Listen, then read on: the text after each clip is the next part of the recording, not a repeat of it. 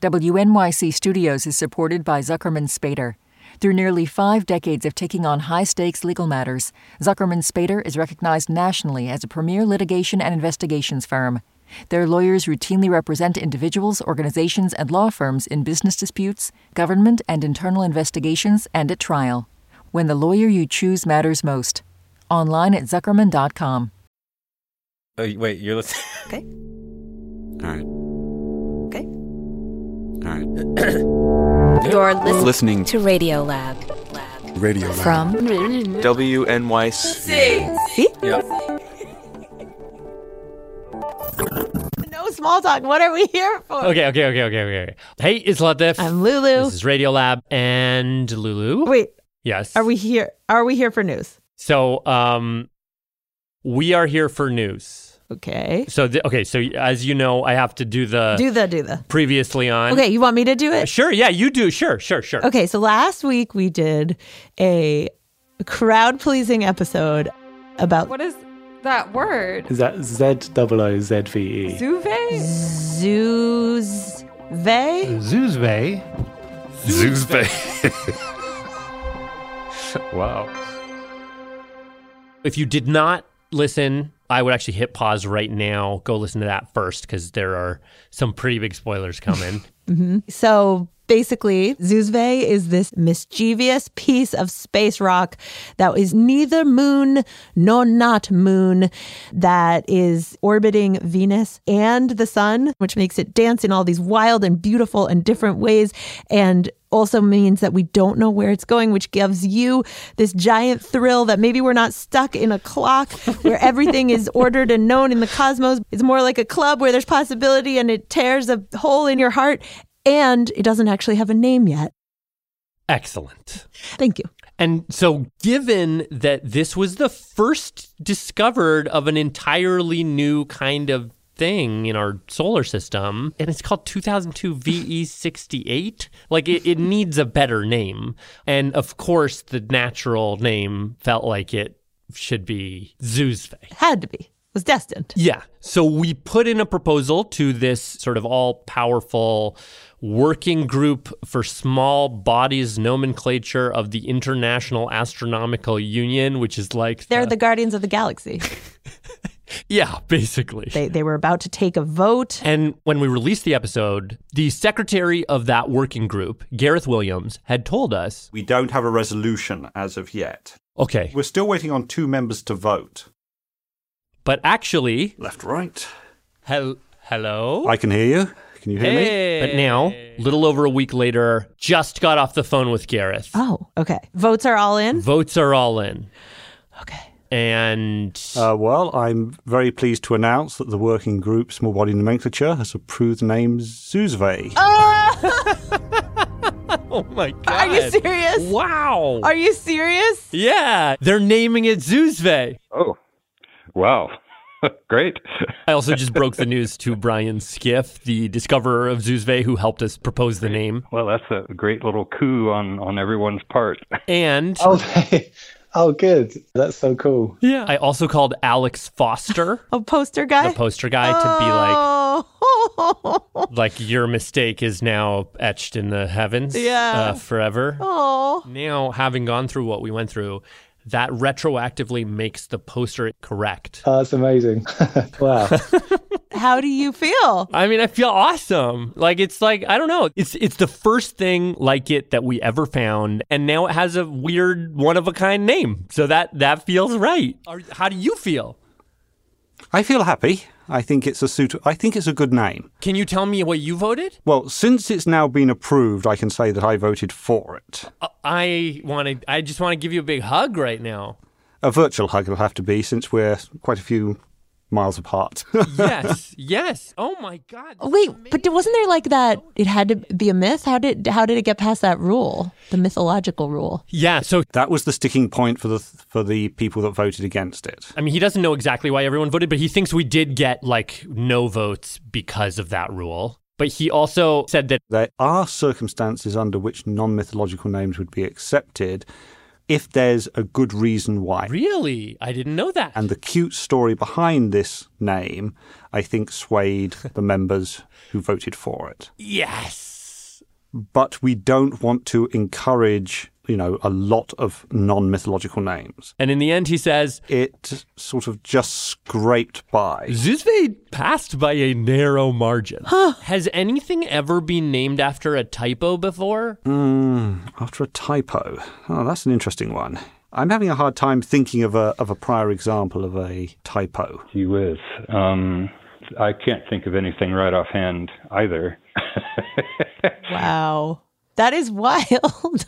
This funny little thing you squinted at, this typo that a poster designer put on a piece of paper that reached your eye that then led you on this whole chase, that is now immortalized and will outlast all of us in the sky. Right. And to me, I think what's kind of beautiful about that is something that started to dawn on me as I was talking to Brian Skiff. Both Seppo Mikkola and Paul Wiegert did the real work, of course, identifying this thing. I was trying to sort of, give him his flowers for starting us off on this whole journey, but he wouldn't take them. I hope people get the idea that, people do their little bits and pieces incrementally and it works out. Well, it sounds like astronomy is a team sport. Yeah. And then when I was talking to Alex Foster... It's the weirdest thing because it feels like my part in this was so small. He did the same thing. It was just an accident. It's so silly that this could happen. I feel like I didn't do anything. What did I do? I did a tiny thing here. And the thing that finally hit me is that each of us was sort of stepping back to see ourselves as just one little ripple in the butterfly effect that you just described, where one seemingly insignificant thing led to another, led to another, led to another.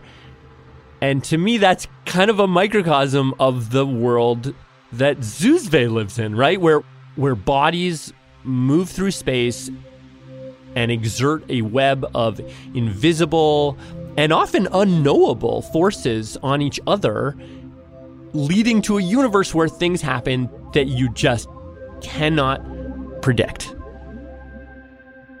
Wow. But okay, so that's actually only half of the news. Okay. What's the other half? So it was so fun. It was so exciting to name a quasi-moon of Venus. Mm-hmm. This whole time we've also been working and lobbying the same people, the International Astronomical Union, to basically open up fan submissions to name a quasi-moon of Earth. No. So we're going to do a contest. No. We're going to do an International Astronomical Union Radio Lab fan contest. So that listeners can name a quasi-moon? That listeners can do it too. So we did it. I want everybody to be able to do this. And not even just for Venus. This is now one of ours. This is Earth. Oh my goodness. Wait, this is awesome. Yeah. And this isn't one of those companies that's like, name a star after your sweetheart for Valentine's Day for $29.99. And then you're like, baby, it's named Marty. It is not that. Okay. Although if you do want to send me $29.99, I'm happy to take it. No, this is for real. Okay. So the caveats are we're still working out the details with them. We don't know what quasi-moon it's going to be or how the naming exactly is going to work. And because this is, a big official deal, it's going to take a little while to get the whole thing going. But what we do know is that it's going to need to have a mythological name, whatever that means. Okay. But any culture, any myth? Any culture, any time. They've even used mythology from Lord of the Rings. Okay. So kind of broad definition of myth. Yeah. Okay, great. And so we're going to announce all the details later. But part of the reason I wanted to announce it so that people kind of think up some good mythological inspired names and then work on a 300 character explanation. Yes. Oh my gosh. So if you out there, whether you are a school kid or whether you are a grown-up who has never paid attention to astronomy in their whole life until right now, or maybe this is the thing you think about every day, whatever, whoever you are, this is a pretty rare thing. They don't do this kind of fan contest very often, and anybody can help label this thing in the sky. How fun! fun. Yeah, right? That's really rad. That's great. And, well, you had the idea just to get people's juices flowing. When we were trying to name Zoozve, you had the idea. I don't think it works because it's not quite mythological. Your idea was... Quasimundo. Yeah.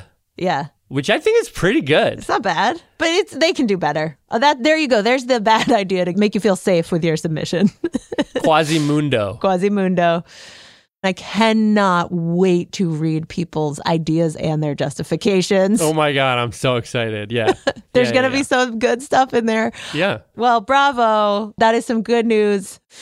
That it? You got any more tricks up your sleeve? That's it. Okay. That's it. Okay. Nothing more. That's it. Well, thanks for listening. Hang on, in just a couple days, we'll have a brand new Radiolab episode for you right here in this very feed. So check back in. Thanks for listening. Bye. Bye, Zoozve. Bye.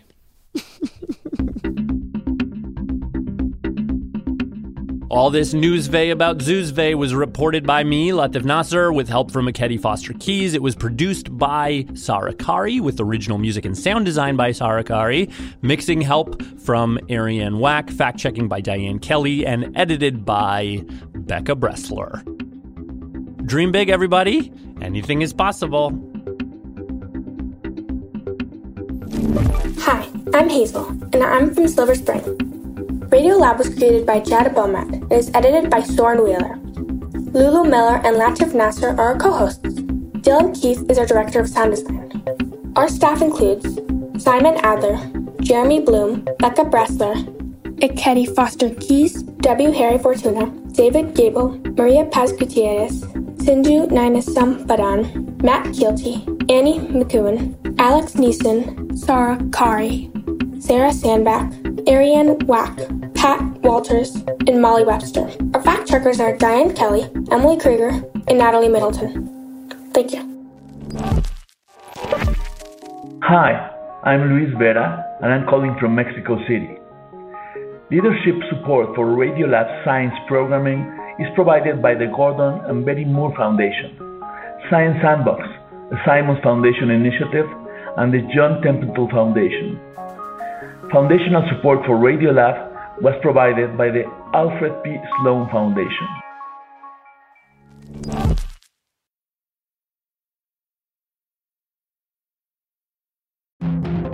I'm David Remnick, and each week on the New Yorker Radio Hour, my colleagues and I unpack what's happening in a very complicated world. You'll hear from the New Yorker's award-winning reporters and thinkers, Jelani Cobb on race and justice, Jill Lepore on American history, Vincent Cunningham and Gia Tolentino on culture, Bill McKibben on climate change, and many more. To get the context behind events in the news, listen to the New Yorker Radio Hour wherever you get your podcasts.